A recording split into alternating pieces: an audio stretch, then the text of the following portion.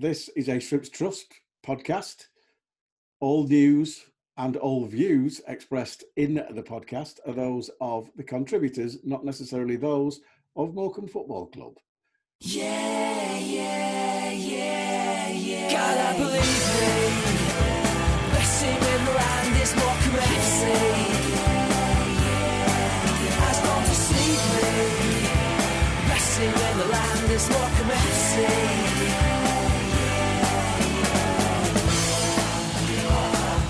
Thank you for joining us here at the Shrimp Net, the Shrimps Trust podcast. We have, as usual, myself and Joel, yawn, board with us, from the Trust, and Charlie from the boardroom. And Charlie's christened as the Three Ronnies. Welcome along, Charlie. Freeze.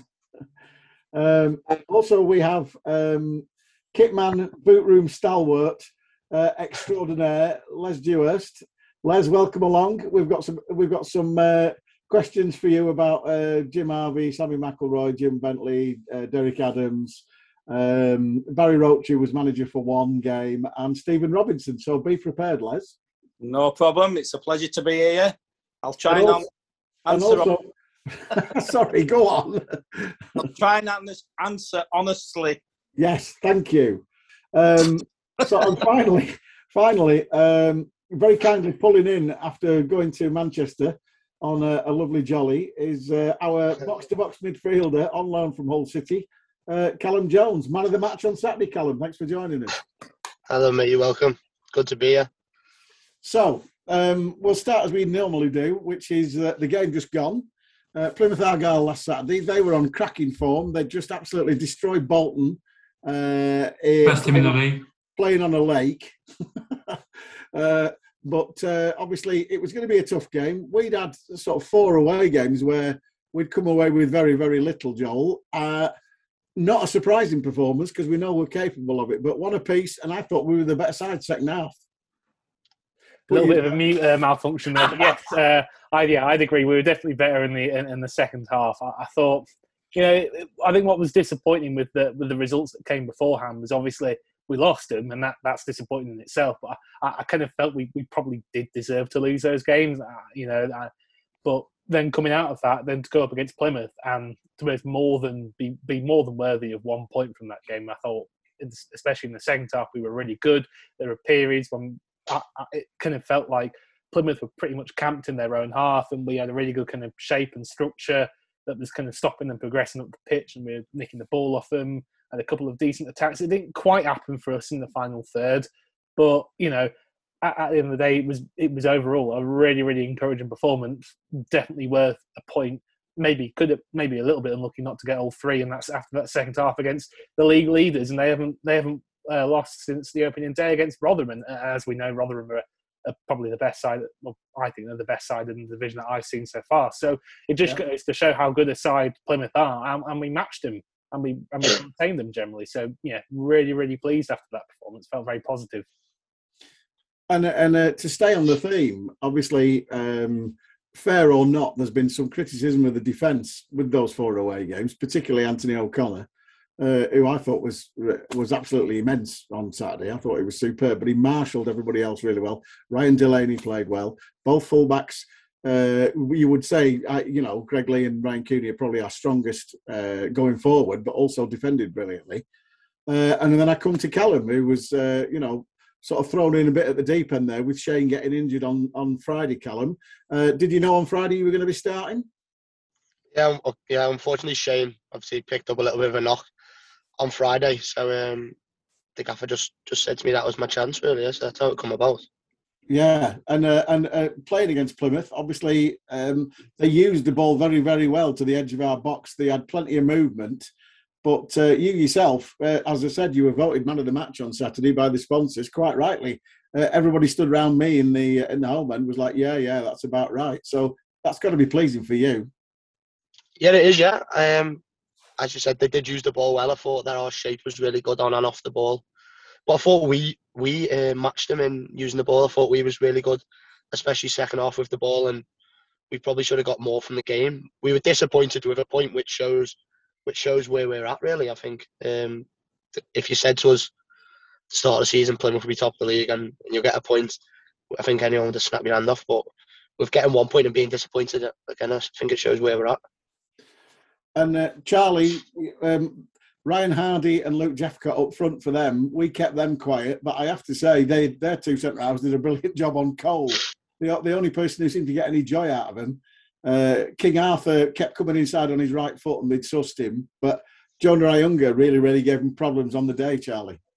Yeah, it was great to see Jonah and having a good game, and Callum, like we were saying, and Stephen was saying to me, he spoke to the Plymouth manager, and they conceded a lot of goals at set pieces at the end of last season, and they brought these big lads in, big bruising units in at the back, and they're top of the league, so they marked Cole really well. And I just thought it's really good to see everyone. And Stephen was saying to me today, we had a long chat about a few things, that the home crowd are just so encouraging and positive, and the players really appreciate that.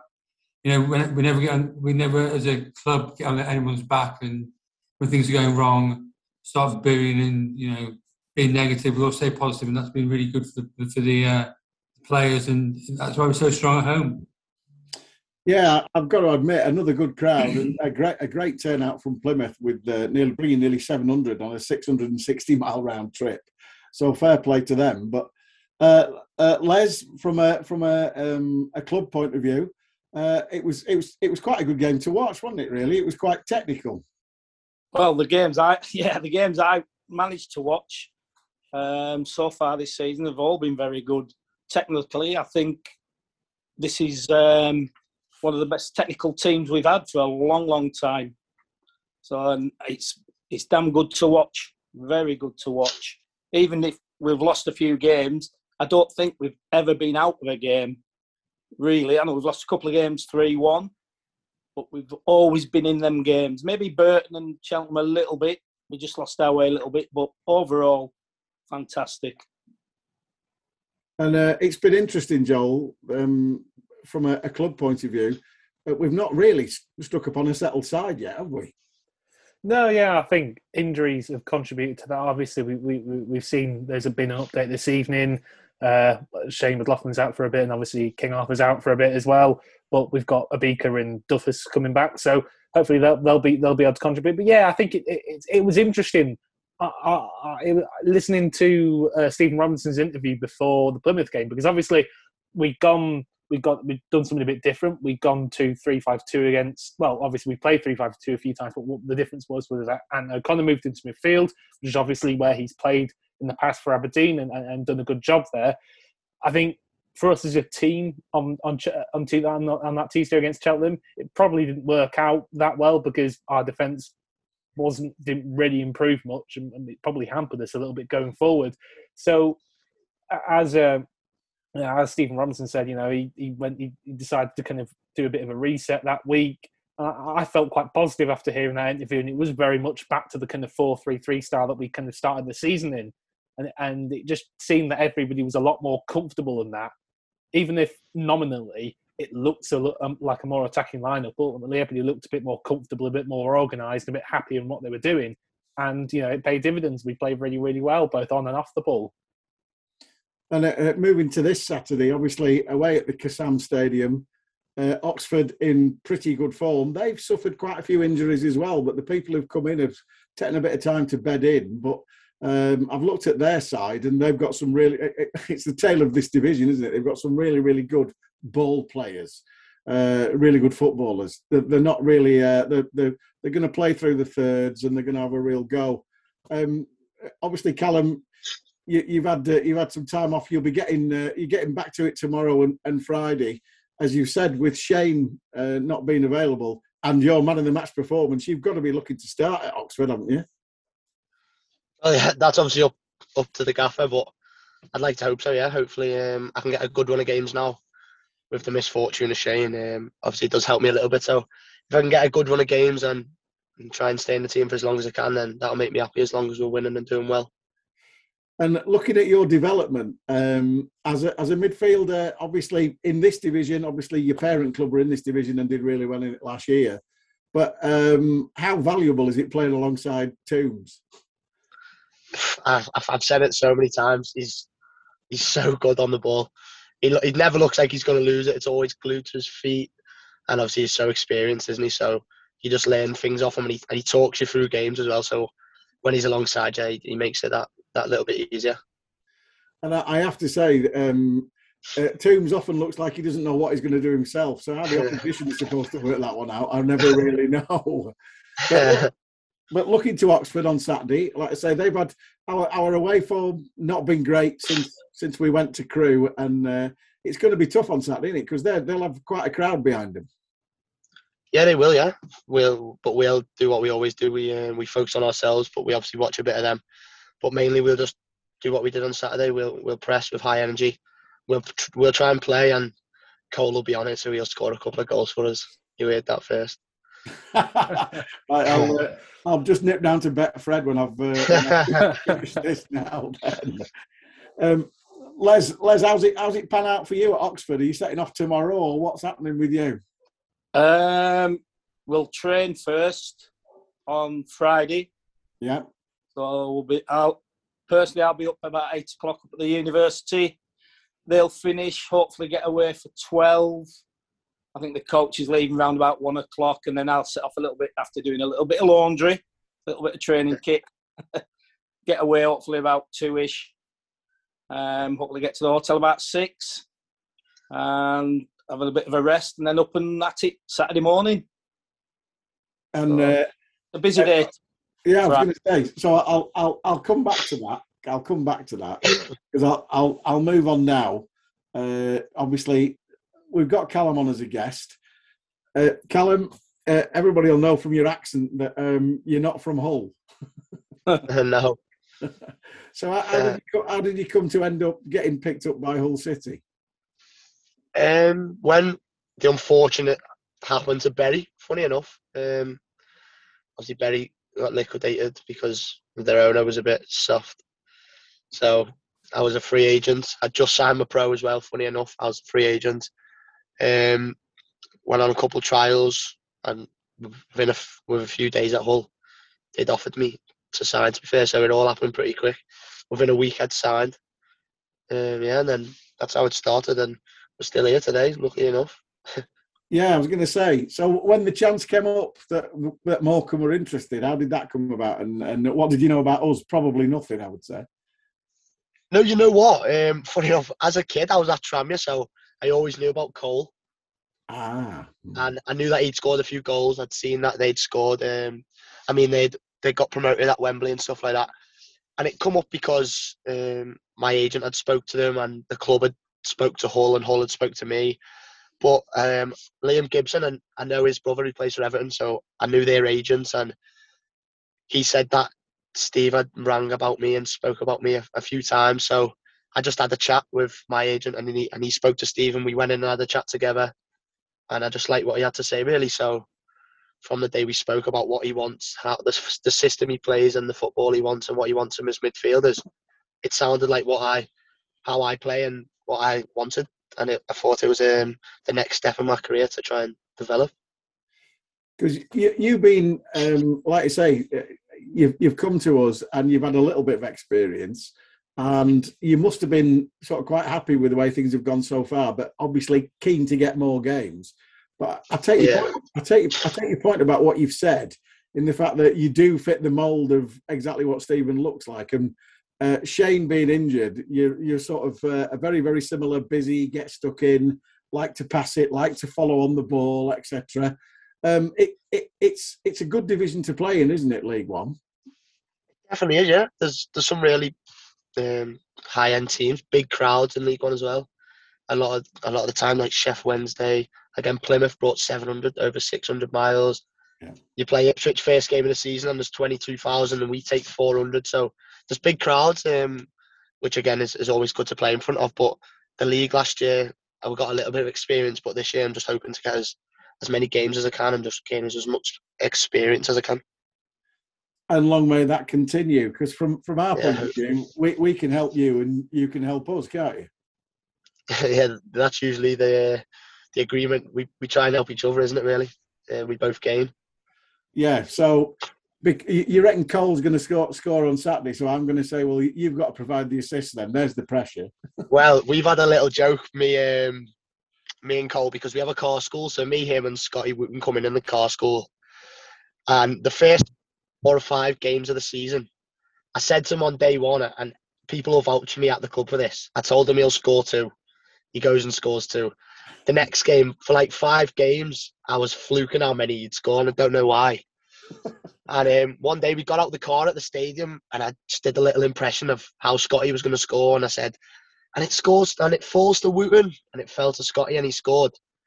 Anyway, we played Burton, and on the coach beforehand, Liam Gibson has never scored in his life, and I've said to him before it that he'll score in front of all of the players, and that's why I like jumped up off the bench, because I predicted quite a few goals. So hopefully Cole will back me up again this weekend and get one. So my next question is, can you give me 6 numbers for lottery? I wish I could. Yeah, so looking at that, Cole is going to score 2 then, isn't he? Or when did it go wrong? Don't tell me it went wrong at Cheltenham. No, I'll be honest, after 5 games I thought, how long can I carry this on for? I'm going to have to stop, because I'll get one wrong and I'll start looking silly. So I just stopped, and then the other 2, I think I've just been total pot luck. Good story. Right, I'll pass you on to Joel now, who will cut out the chit-chat and ask you some good questions. No worries. Actually, I'll start with the chit-chatty one, actually, because obviously we're talking about scoring goals. I don't know if you know this, but in a pre-season Q&A, we had Jokel and Ryan down, and Jokel, when asked who had the best shot in the team, he said yourself, and you've got a bit of a wobbler, apparently. So I try. Well, I know. Is that something you're going to, as soon as you get within 25 yards, do you think you're going to let off a shot and see if you can prove Jokel right? I'd like to hope so, yeah. I'm glad that he said that, to be honest. And what the hell's a wobbler? It's just a little one where you're in step, and it just gives a bit of movement on the ball. Just a bit of technique, and it just wobbles. So when it comes to the keeper, it's moving a little bit, so it makes it difficult for him to see where it's going to end up. I look forward to that. Oh, yeah, I'll be Yeah, good. well, I look forward to it myself. Well, yeah, on to the kind of more serious stuff. Well, obviously, this is your first loan spell. And has there been anything that has kind of surprised you, or maybe been tougher than you expected coming into the club? To be honest, the gaffer and them I feel like have changed me from an academy player to more of a first team player. I feel like at the start I was more of an academy player who maybe looked to be clever every time he was getting the ball, like play the killer pass, because in the 23s you can do that, or Hull really wanted me to do that when I was playing for 23s, take the risk, or like play, maybe flick it around the corner and do little things like that. Whereas when you play in the league, you can't be flicking it at the edge of your box, or you can't be putting your team at risk, because there's points to play for, real points. So I think that's what I've learned the most at the minute is taking like the silly academy things out of my game and progressing into a first team player. So kind of on that then, in terms of yourself as a player, I remember when you signed, and I kind of did a bit of research and see what some old fans were saying, and some were kind of saying you were a bit of a more deep line number 6 kind of player. Some were saying you're more of a number 8 kind of player. So it was a bit hard to tell. I mean, how would you see yourself in either of those roles, or do you not really mind? To be honest, I don't really mind at all. I like to play on the ball. So if I get more of the ball as a 6 in one formation, then I'll happily play as a 6 if I can get all of the ball, or get me on the ball as an 8 means I play on the ball more than I play as an 8. So at the minute, I don't really think I've nailed a position down that I prefer, which maybe I should do, but I think having a few strings to your bow maybe helps. No, definitely. So obviously you've had a bit of time to wait, obviously, with the form of some other players, and has that been quite tough waiting for kind of a bit more of a chance in the first team, or has it just been a kind of a bit of a learning experience? No, of course, anyone's lying who says it's not frustrating because you want to be playing, but you understand when the team's doing well, and you've got to keep working hard. And with me and the gaffer have spoke about how to get in the team, and I think we'd both say over the past 6 weeks I've tried to change to the system and learn the system even more by like watching clips and things like that to when I come into the team, be ready and try and stay in for as long as I can. But of course, yeah, as you say, it's a bit frustrating, but you want the team to do well. And if that's happening when you're not in the team, then it's unfortunate, but you're always going to get an opportunity because things, injuries, red cards, anything, loss of form always happens. So you just got to be as patient as you can.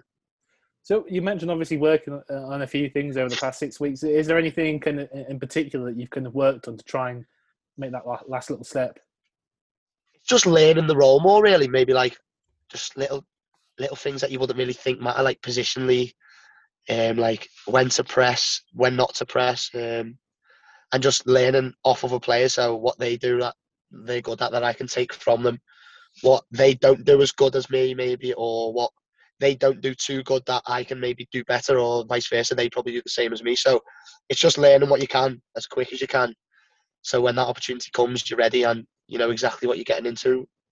So I suppose that kind of relates to what you were saying before about kind of learning to go from being an academy player to a first team footballer playing league football for points every week. Yeah, 100%. Yeah, that's definitely what it is. 100%. So obviously, Freeze touched a little bit before about your time with Bury, obviously, and you're there for a year, and then obviously the club go bust. Was it quite a long time? I think it got officially kicked out at the end of August, and then I had a little look, and you signed at Hull in October. Was there much of a wait, and was that quite stressful, maybe, or did you know you had something lined up? No, it was definitely stressful. I was really in the unknown because from playing where I was to Bury, I really didn't have any experience from 16 plus an academy. So trying to find clubs because you're not really in the shop window, especially when you haven't got a club, you can't play games to prove yourself. I just had to be patient, work as hard as I can. I had a PT at the time. Well, I still have a PT, Ryan Russell, his name is. I still use him. He was a very fan. He helped me out massively. So I worked as hard as I could with him to be as fit as I could and technically as good as I could to try and get a club. And luckily, all worked out and it's still going all right at the minute. I know, definitely. Well, obviously, with Hull, you signed a long-term contract in January. So what was that like to kind of be given that kind of stamp of long-term faith? It's nice because it's a bit of reassurance. Not reassurance to take your foot off the gas, but reassurance that you're wanted by someone. So it makes you feel good about yourself, really. But it just makes you even more hungry to kick on and try and get another deal. I remember John Mack said to me the other day, funny enough, he said, "What's your hardest contract to earn?" And I knew the answer because my dad's always says it to me, and it's your next one. So there's never a harder contract than your next contract. So that's what you've always got to try and aim for. Well, I suppose what you're saying, obviously, we have that kind of faith. It must be quite nice after what kind of happened at Bury. I mean, with the thing at Bury, was that kind of like, did you know for a few months before everything kind of collapsed? Did you kind of get the feeling that, hold on a minute, something's not right here? Yeah, players weren't getting paid and the owner wasn't showing up for days, or no one would know what was going on. So there was always big meetings with the owner and players, and yeah, we didn't really know what was happening without saying too much, to be fair, but we knew quite a while before that it was going down the pan, to be honest. Yeah, well, very good that you managed to get a club at Hull and then find your way to here. But yeah, thanks very much, Callum. That was really good. Really Very welcome. Well, just touching on the fact that Callum's taken advantage of injuries in midfield. Now you want to stay there, don't you? You don't want to get injured. You don't want to suffer loss of form. You want to stake your claim, don't you? Yeah, 100% touch wood on that, by the way. Yeah, fingers crossed. And that's like the squad we've got. We have, as we've touched on, we've had loads and loads of injuries, and obviously we touched on it before. There is some good news, though. Obviously, reading the club today, Farney's come back and said that obviously Josh McPake, Alfie McAlmont, and Azza Wildig will hopefully be, there or thereabouts, which is good news, isn't it? But obviously, yeah, from that point of view, we lose King Arthur after again another sterling performance the other night, and obviously Shane. But what's it like? What's the mood like in the camp when somebody gets injured? Do you all pull together, or are you secretly going, "Oh, this is my chance"? No, I definitely don't think anyone thinks like that, to be honest. Because you can only imagine, because everyone has been injured, so everyone knows the feeling. So the chance is good, of course, but the well-being of someone else is more important, to be honest. I think everyone's around him. Me and Shane are really close anyway, to be fair, so I was straight in the physio room to make sure he was all right, wishing him good luck in his scan and stuff like that. So the camp is good. Everyone does pull together, to be fair. We're quite tight-knitted. I think you can tell that on the pitch, to be honest. Yeah, and that's quite interesting. With obviously we know 19 new signings, and obviously some of you like yourself and Alfie on loan. Stephen's done a good job of bonding you all, hasn't he?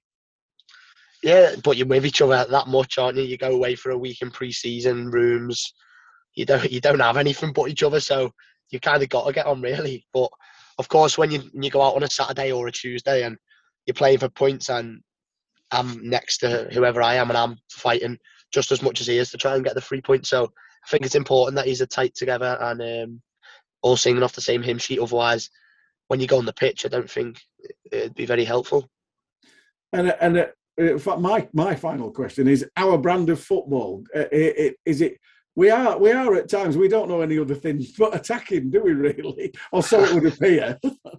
I know we are quite entertaining, aren't we? Goals, but we concede too many at the minute, which usually it's after we score straight away. It's after we score we concede again.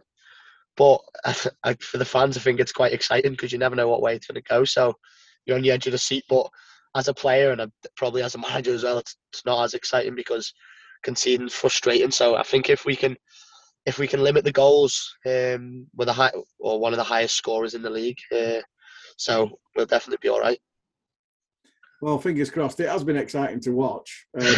You never know what you're going to get. And I made a complete fool of myself on Saturday because obviously it was 1-1 after 18 minutes or something like that. And I turned around to all my mates and went, "I'll give you 10 minutes stays like this," and they were like, "No," because they were like, "It's never going to stay 1-1." But of course, it did. But we'll take a point. That's it. We will. I'll come to Les now. Thanks for joining us, Les. Okay, pleasure. You've gone full time now, haven't you? You've got, with us being in League One, we need a full time kitman, boot room desperado like yourself. But you've been around since the dawn of time, it would appear, when we were in the as it was then, the Vauxhall Conference, when you did things on a part-time basis, and you had sort of Jim Harvey, you had Sammy, then you've had Jim Bentley, then you've had Derek Adams, and now you've got Stephen Robinson. It's all happening. What's the main differences? Oof. Well, starting as a full-time kitman, that was, to be fair, even Sammy, when he was the manager, back to Jim Harvey first, he always said we could do with someone even then. Even though the role has changed massively over the years, it's got bigger and bigger. Then Sammy said he tried a few times, and Jim Bentley was the most influential one, who eventually it turned out to be a full-time job. And that's a massive thanks to Jim for that, for being at the same massive pushing that, and Rod as well.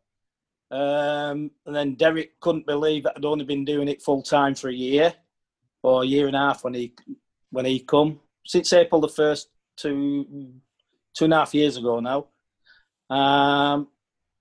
And then it's just carried on from there. Stephen just lets us, the gaffer, just lets us get on with it now. But what a change over the years it's been, from just having a cupboard at the old Christie Park. Couple of cupboards, you just shoved everything in. I've got a big laundry, rails, racks, shelves, everything. I could do with it more, but I'll not push my luck at the moment. But yeah, it's certainly changed from when I first started doing it. And as for the managers, they've all been brilliant with me personally, and I've loved every one of them. So yeah, they've all had different styles on the pitch, but I mean, obviously, a lot of them, well, most of them have been approachable off the pitch. But Barry said last week that he professionally, he thought Derek did a brilliant job, but personally, he didn't really get on with him. And I'm not asking you to say the same thing, but it's been a you know, quite a few people have said, yeah, he was what he was, and he was dedicated 24/7, 365 to football. Absolutely, Derek was what he was. He was his own way, his own manners, and yeah, some of the staff found it a bit odd and hard to get used to. But again, with me personally, I thought it was ace. He loved Les. Sorry? He loved Les. He honestly, he had a lot of respect for Les. Derek did. Well, so he should, because Les is part of the furniture, isn't he? No, he did. Right. He's been at Christie Park. You've been at the Globe. Now you're at the Mazuma. Sounds like 3 different grounds. But... It does, yeah. Moved around a bit. But yeah, from your point of view, Les, obviously, you know, the seasons we got. I remember going to Buxton the first season when we got promoted from the Northern Premier League, and you and your missus and all the kids turned up. Oh, that's what I've grown up. My missus now, Debs are Debs. You know, we were friends at the football before, and now we got together when other things didn't happen as such. And my family now, my daughter especially and her kids, they haven't been really, well, 3 of my grandkids don't do any sport whatsoever. They went to Wembley. They've got season tickets this season and they're absolutely loving it. They all want to play football now. One of them's trying to get in the skilled football team, and this is all because of what's going on. And they love the atmosphere. And let's say, I think that's why we're getting the crowds, because the football's good. And if it's making my young family come and watch, and it must be doing that for a few more. Well, I mean, you look at the season tickets that the club put on a fantastic offer, and it's been grabbed out. We're well above 2,000 now, aren't we, Charlie? Oh wow, it was at 2,600, which is amazing. Yeah. Given that I think we had, what did we have? Maybe 700 a couple of years ago, which is amazing, really, isn't it? But then again, being in a different division and playing all the sort of high-flying teams helps, doesn't it, Les? I think so, personally. As the picture behind you shows, we've stood there when there's been 200, 250 there. Yeah. You know, probably even less now and then on the wet Tuesday night. And now we're getting these sort of crowds. We wouldn't have dreamed of it, would we, at that? No, not a chance. Watching from the old Christie Park stand there. Yeah, I mean, I look at it now and I just, pinch me, I'm dreaming, because it's magic, absolutely magic. Because we're competing with teams that we couldn't even dream of playing. They're all, the teams we play now are all seasoned league teams for years and years, established for years and years. And this is what the newcomers as such, if you want to call them that, the new fans, have just got to understand a little bit where we've been in the past. Yeah. You know, we went through the mire about 5 years ago. You know, we nearly went. And now we've got a bit of glory. We're in League One. For me, it's like the Premiership. Now people are talking about the Championship. It was like the Champions League for me, if you want. You know, but little old Morecambe, which we don't use anymore, obviously. No, you're not allowed. Goodbye to that. Well, this all comes around like we were sort of ribbing Charlie a couple of weeks ago, because obviously we've cocked up here because him and James had a 3-year plan and Derek did it all in 12 months. It's a 1-year plan now. If only it was finished for his. Yeah, but there's still time, Charlie, isn't there, luckily? Well, yeah, I just think, back in Les's point up, I came on my week-long stay a couple of weeks ago, and it changed so much since 2-3 years ago when, I'll tell you the best thing to cap it all. David and Kate in the look after the directors in the director's box. And she's lovely, Kate, but she's a pharmacist and she helps me out with my medications. Not great when I've been, all the adrenaline's gone after watching a game and stuff. And she said to me, "Do you know what, Charlie? The best thing about Morecambe Football Club is now, but no one laughs at me and David anymore." Yeah. Yeah. She said we've been laughed at laughed at by our friends and family for supporting exactly. Now no one laughs at us anymore. No. We've really stuck with me that, she was saying it in such a heartfelt way. It wasn't about the football. It was about her personally and how she felt about the whole thing. And if you can replicate that across 3,000-4,000 people, then it's going to be great, isn't it? Well, we touched on it. We've touched on it in just about every single one. There is definitely, and still is, Joel, a buzz around Morecambe fans and the place itself. There is a buzz. You're now you've decamped to Manchester, and you're getting together with other Shrimps fans in Manchester and organising travel now, aren't you? Because there's a buzz. Exactly. It's just such a really good time to be supporting the club. Obviously, I've been there through the struggles in League Two. Obviously, went away for uni for a bit, but to kind of come back around after my circumstances kind of line up quite nicely with getting promoted to League One and moving a bit close to home, and then seeing a few other Morecambe fans in Manchester and be able to get together and have a good time going to the game. It's brilliant, and it's just such a big buzz. It's kind of like, it's amazing. I was thinking this the other day. Obviously, we have 4,200 there on Saturday, and obviously in part thanks to a big following from Plymouth, but mainly because of our boosted home attendances. Because I remember back in the day, a few years back, if we were playing a team who we knew would bring a big away following like Plymouth, because they usually do, we'd think, oh, we might scrape 3,000 today. Isn't that exciting? Yeah. But now it's like we've got a team with a big away following, so that's 4,000 a given almost. Yeah. It's just it's brilliant. It's such a good time to support the club, and it's great to see so many people turning out. And like we've kind of already mentioned, the atmosphere was amazing. Even after a few difficult results, it was great to see everybody kind of be able to get behind the team and kind of give them that welcome back and that little bit of extra bit of adrenaline in their veins, hopefully, to kind of spur them on a bit more. It must be gratifying for you, Les, having been involved since, like I said, early days of the conference, when we'd sort of, Jim Harvey persuaded the board that we could go full time, and then you look at where we are now, and you're going out and doing your job and putting the kits out and stuff like that, and there's more people there at 2:15 than we used to get in the Northern Premier League on a good run. Absolutely is, mate. Absolutely, yeah. Just like I say, the fans that were there at Christie Park, the few fans, and then like Joe was saying about getting the bigger crowds. We'd get the big crowds when we played Ipswich, and the atmosphere was great at Christie Park. But then again, the week later, you'd be back to a few hundred, 800. When we moved into the conference, we started getting 800. Over the year, yourself and that. I remember when I first started, well, my first game, apparently, my dad told me, was 1963.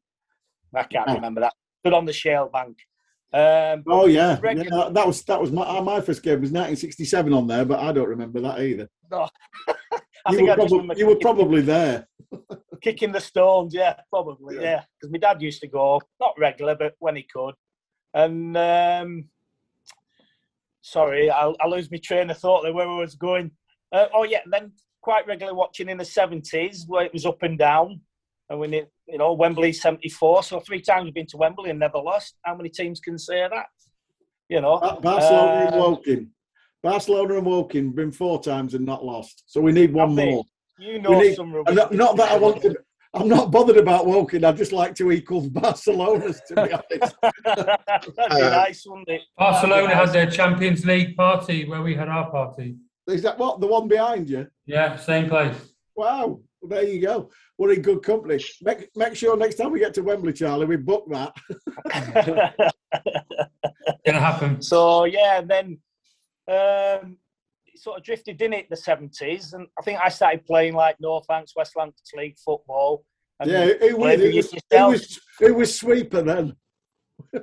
I don't know, but whatever it was, the ball curled anyway. So that's a little private story. No, it's not. It's a story I'm going to tell now. Les had long hair. I had long hair. Well, I had some hair, and Les had some hair. And we used to play for Middleton in the North Lancs League. And I think we were was it at Milnthorpe or somewhere like that? It was Milnthorpe, yeah. We're at Milnthorpe. We're at Milnthorpe Corinthians, and it was Carnforth Rangers. Carnforth Rangers, yeah, it was. You're right, it was Carnforth Rangers. And this this ball comes in and it's a cross-come shot. And Les shouts, "Les's!" So I left it and it flew in the top corner. And I turned around to Les and went, "What was that, Les?" And what did you say to me? It curled. It curled. It wasn't supposed to be curled. It was going straight past the post, and then it I curled. could have edited it out. And I went, "Les, what happened with that?" And everybody who's listening, Les was a good keeper, very good keeper in the North Lancs League. But Les's love Thank you very much. was catching it off a high cross and then rolling it out to a fullback who wasn't ready. Who wasn't ready. He was never looking. No. 'Cause I think I was always one step ahead. Yeah. Because I thought I was technically all right. Les he tried to start attacks by rolling it out to a fullback who was either having a cup of tea, rolling a fag, or reading a paper. God knows what they were doing. Yeah. So my mantra as captain was, what was it? No quick Go on, you throws. lost me. No quick throws, Les. No, Every time you sorry, score, yes, it was. no yes, quick sorry, throws. No quick throws because Getting on a bit. we'll be back under pressure. But anyway, that's how is far what- we go back, Les. But you got to the 1980s when we were tripe and Lancaster were better. I don't ever remember that bit. But no, just saying though, we used to finish the game when we played and got there for maybe the last half hour at Christie Park. Yeah, because we kicked off at There's 2 always someone o'clock. on the gate charging £1 or something Yeah. to get in, Yeah. you know. But that's some of my memories. But yeah, then we went through the 80s and it all went a bit pear-shaped. And I think in the 80s, I said Brian Griffiths started the sort of turn of it all. But then someone said Joe Vodge did, and I think I agree with that. Joe Vodge. Yeah, Joe Vodge did, but then when he went got to a good Colne, he took Dave Lancaster and a few with him, and we had a bit of and he did fluctuation. it again, didn't he? Yeah, we had a fluctuation. We had obviously we had Laurie Milligan and Billy Wright as managers, and Billy Wright did okay. Yeah, Billy Wright did okay, but it was when I felt a bit sorry when they sacked Billy Wright, but they got Griff in. And Griff, in 1989, Griff was the start of it all. We wouldn't be where we are without Griff. Yeah. And when we had John McMahon on, he said that. So, John, I keep reminding him when he got sent off against us at Hyde United one night. Do you remember that? Yeah, we all wanted to fight him. Yeah, it was Jim McCluskey, wasn't it? I think so. Yeah. Yeah. No, it was funny. I tactfully never mentioned that, Joel. But Paul Hodgson reminded me of it before we went and recorded it, and I thought, no, I'll not torture him with that one. So it's all right. Les has outed him now. Yeah, true. Sorry, I'm not supposed to say certain things. No, of course you are. You can say what you want. So that's what we like. The 90s, Les, the 90s? Yeah, the 90s. I think that's late 80s, early 90s. I personally started helping the supporters club. We used to stand on that wall at the Christie end. The what's it wall? That fence come wall. Yeah. Yes, and I'm selling videos out of a carrier bag and stuff like that. Yeah. I've still got a picture of that. I've got a video of someone videoing me selling videos out of a carrier bag, and it looked really strange. Dodgy Les. But that's the sort of things we used to do, you know. So how did that make a couple of quid for the club, you know? So, but then going into later into the 90s, I'm into my 26 years, so I think that's 96 now when I first started doing the kit man, and that was because of, I don't remember a guy called Stuart, we called him Noddy. Yeah, because he had a bit of a He had a bit of a wobble. Sniper's nightmare. He was a lovely fella, but he was leaving. I think he was going to manage Settle United or something like that. Was that his second year? I didn't know that. Adair. He was goalkeeper for the supporters team. Yeah. Yeah. Couldn't stop a cabbage. But he said, "You'd like to do this. You organise. You know, you're helpful and all that lot." And I went in, and Tom was there. Tom was Tom. Legend. Sorry. Legend, Tommy. Absolutely should never be forgotten. And he took me in and says, "Look, he's going to come and help me. Is that all right?" Tom said, "Yeah." He took me in to see Jim Harvey and said, "Yeah, no problem." The rest is history, as they say. And here we are in League. Here we are now in League One. Pinch yourself. In League One, full time. There you go. Happy days. Did you ever think it would, where if you go back 26 years, Les, if you imagine 26 years forward, i.e. today, where did you think we'd be? Just where we were then. Conference. Yeah, just Sorry, doing what we National did. League. Vanarama National League. Just a local town football club, doing okay, steady away, people helping, you know, Friday night reserve games as well, you know, having your cheap hot dog or your cheap pasty. You know, they were good. They were good days. We They should were never forget them. proper mushy peas then, Charlie. Proper mushy peas. I used to go and buy I love them. it, yeah, love it. So yeah, I didn't. It's still a dream, still an absolute dream, and that's why I love walking through them doors every day. Even though I should have had a day off today, I had to go down for 20 minutes, which annoyed me. But there you go. 20 minutes, it's worth it, Les. Of course it is, absolutely. Wouldn't do it if we didn't want to. That's my saying. Exactly. Didn't want to do it, wouldn't do it. So Club legend. Hey. Club legend. no. No, you are. You are. Don't deny it. It's Club nice of you legend. to say. But, Yeah, no, honestly, Les, sooner or later, in about 3 years' time, we'll be voting and you'll find a picture of yourself on that wall behind the helmet. You've got to be dead before you get on there, haven't you? We've been in the Memorial Garden. Hey, bloody hell. We'll have a memorial garden at the new training ground. Oh, is that right? Yeah. Oh, who's released that? Nobody, no, it's just me waffling. I'm waiting to see what lottery results are tonight. Right, I'll move on. We were expecting a fantastic announcement last week, Charlie, that we didn't advertise on here, and obviously it came out that the club chaplain was announced on Thursday. So I'll steal your line and say it was Charlie's chaplain. That wasn't the big news. I mean, it is important we've had that around because we want someone to be able to, the scholars and the academy and anyone involved in the club to be able to speak to someone if we've got problems and stuff. It's not a Christian faith. No. It's multi-faith. It is a great thing to do.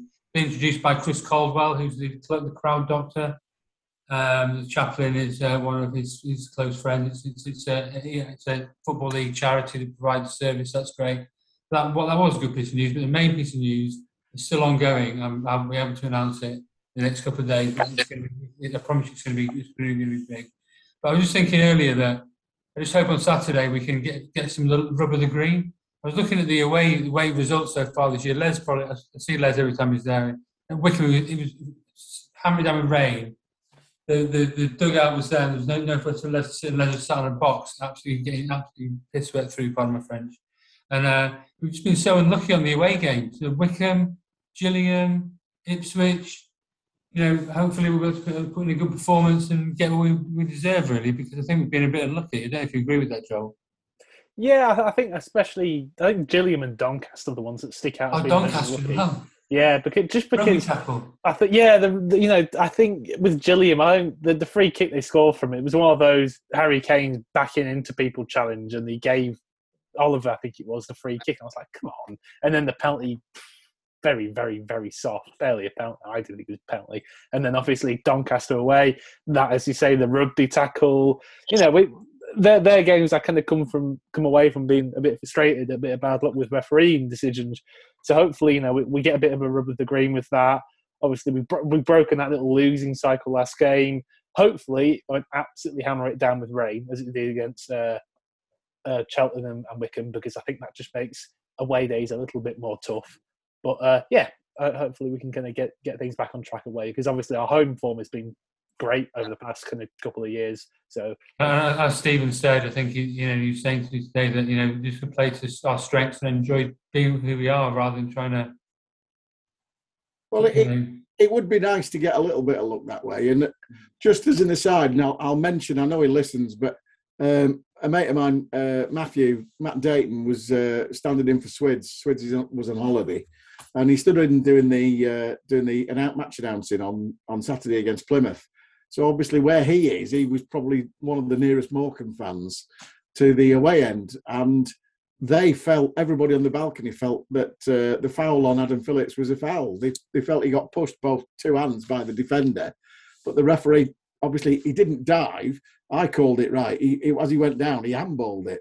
And so he gave the free kick for handball. But he reckons everybody in the balcony thought that was a definite pen, which was, we're just not getting him at the moment, are we? We're just not, don't get me wrong, we're not giving anything away, but there was an absolute stonewall penalty at Doncaster, which we never got. We could talk about that till the cows come home. So, yeah, a little bit of luck would be nice, Charlie, you're right. So you've got any other updates for us from the club? I don't know. I think you're on mute, Charlie. That was good. I can't repeat it. It's confidential. Yeah, I'll get a lip reader in. Got a fans forum in November, which is going to be really cool. First fans forum we've done in a while, which would be a good update. And there's a new club shop on website system going. We know the club shop could be improved. Put it that way. Got some new staff, new people involved. So that's going to be good. And the hot topic of coach travel and away travel is hopefully going to get sorted in the next couple of weeks with some solution between the club and the Shrimps Trust working together to try and get sorted out. That's what we're proposing. We're trying to get it done. It cost me and Rod a lot of money for the Wycombe coach. Yeah. And I think Rod had to pay out last week for the Burton coach. So obviously we love the club, but we can't be spending. We can't be financing it ourselves, even though we'd love to. My wife will kill me if not be able to afford to pay the mortgage. We want to try and find a solution as soon as possible. We know it's important to people. It's a real tricky one, as I'm sure you discussed at your AGM, Joel, which we're going to fill us in on. Yeah, that's what I'll come to now, because the AGM took 2.25 hours, and about 45 minutes of that was 87 different questions about coach travel. Joel, fill us in. I know it was quite something. It was all quite pedestrian, otherwise, I thought. But it was. Everybody was on side with the rest of it, but then I think somebody threw a firework in with like, why can't you organise coach travel? Yeah, so I mean, on that, I think what I would like to say on behalf, I'm not really in charge of coach travel. To be honest, I don't think I'd be very good at all that stuff. If I'm honest, I do the fun podcasting bits. But you could do the stats on coach travel after. Or maybe I'll have to do the stats, and we can do some expected people on the coach or something like that. I don't know, but I mean, I see the effort that people, that members of the board will put in to get a coach on, and it's a lot of effort and it's a lot of time to sort the whole thing out. And I think when people kind of, I think we're more than open to suggestions on how we can improve. I think what I would like to say is, when the people running the coaches share their experiences and what difficulties they have, it's worth listening to what they have to say in kind of response, and say because people ask for why can't we do X, Y, and Z, and sometimes it's not always possible. So, but ultimately we are still trying to work on making it a better thing, really. So I know Jack's been working on an online system which will hopefully improve things massively, because that will just make it a lot easier to organise ticketing, and it'll mean that people kind of have to pay up front initially, probably. I think I'm not too sure how it'll work exactly. I think that's a good thing to be said. And also, it cuts down on that kind of the email back and forth, which is obviously so time consuming that if you're trying to organise people to book onto the coach, hopefully, it is going to improve. I think we've got a few games coming up over. I think we've got quite a few nearby games that we're looking at coaches for. Like I think Fleetwood's the next one. So, I think it is just going to be one of those things. It's not just going to happen for Oxford on Friday on Saturday. It is going to take a little bit of a while, while we kind of put certain systems in place and we try to build things up. I think obviously at the start of the season, we weren't expecting to have this kind of pressure to do the coach travel, obviously, because Charlie had said he was going to be doing it. Charlie Edwards, said he was going to be doing it to the games. Obviously, that's fallen through, and it's not really obviously something that I want to get into. Obviously, it's unfortunate that's fallen through. So obviously, there's a bit of expectation on the trust, and we are working to try and see what we can do And Well, it hopefully sounds we'll be able to- positive with what Charlie's just said, saying, it sounds like there may be a solution in the offing, Charlie. Am I allowed to say that? We're trying to. It's Commander Wakefield's bag of this, and we're trying to get. We desperately want to get something sorted, work it out. But it's for the club to do it on our own. It just doesn't work because the price would probably be too expensive because of the regulation we have to go through and all that sort of stuff. It would be pretty. If we could do it, but we wouldn't feel it because people wouldn't be able to afford it probably, and we need to find out a different way of putting it on, because we've obviously got as many away fans there as possible to enjoy the experience. And it's really tough, And Rod, God love him, he would love to, put it on and pay for it himself, if he could. He's such a great guy. But I was, it's like Joel said, it's hard to explain. People think it's so easy, but it's not easy. And you get the cost. People don't book on. Yeah. You can lose thousands of pounds. It needs to be stewarded. We need to have people behaving well. It's just a tough one, and that's why you probably had 54 questions, and everyone's got their own opinion on it.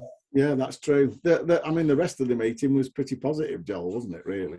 Yeah, it was fine. We've had some kind of projects that have kind of been successfully implemented, like having Dickie dancing on Legends Wall, a couple of charity collections, the toy collection at Christmas. So that, at the end of the day, it was. I mean, obviously that was the main talking point. I've gone on a little bit about it there, so my apologies for that. But on the main, it was really quite positive. I like it when you rant, Joel. It's good. It shows you care. I know, exactly. And a quick shout out there. Two things, first of all, that come to mind. 634 members of the trust, which is fantastic because they were aiming for 500 next year. I know I'm preaching to the converted because if you're listening to this, you're probably already a member of the trust. But if you know somebody who isn't, as Charlie's already said, 2,600 season ticket holders. That's what they should be. We are aiming for, isn't it, Joel? Yeah, we want everybody who's a season ticket holder, near or far, become a member of the trust. Because it becomes a powerful thing. It already is a powerful thing. It's got 634 members, which if we had 634 members running the Northern Premier League, Les, we'd have won it. Oh. Yeah, I think we used to have about 50 members in the supporters club. Exactly. But we used to take a coach to most games. Yeah, true. Or a minibus. Or a minibus. But I remember I used to run the coaches, and it's not easy because you've always got to decide. Some people want to do something. Yeah. Some people want to do it another way. So just on the coaches, it's not an easy thing to do. No, it's not. Just like I say, the more, I must admit, I haven't joined this season, so have I got to join as well? We can forgive you considering you are kitman at the club. But if you feel like joining, then go for it. Well, I haven't done before. I like the badge and the freebies at Hurley Fly or whatever it is, 20% yeah, well, off. we've got a trolley coin this year, and it is not very, for very fun. Exactly. So, Well, right, I'll try and remember. I think they've had about 90 members from last season who've season before who've lapsed. Right. So that's it's quite a lot, isn't it? Really. So people are thinking, they don't do anything. Well, obviously this podcast tells you different. That's good. And the final thing from me is obviously Charlie gave a big shout out there to Commander Wakefield, who's currently in sunnier climes on manoeuvres. So I know he'll want me to give him a shout out because I know he listens. Keep up the good work. He's on next week. Yeah, that'll say Charlie being the decent type, he's going to let James get a word in edgeways. But then James will probably say, "I'm sorry, I'm on D3, D4 next week. I can't possibly do it." No. But thank you very much. Thank Callum. As you know, if you're watching, he disappeared about 20 minutes ago because he had somewhere to go. That's fine. Thanks to Callum. Thanks to Les. And I will say goodbye from the three Ronnies, Joel, Charlie and myself. Join us again next week when we'll talk about the fantastic 3-0 win at the Kassam Stadium. And obviously the impending return of Kev Ellison in the FA Cup. We'll see you then. Thanks for listening. Thank you very much. Cheers.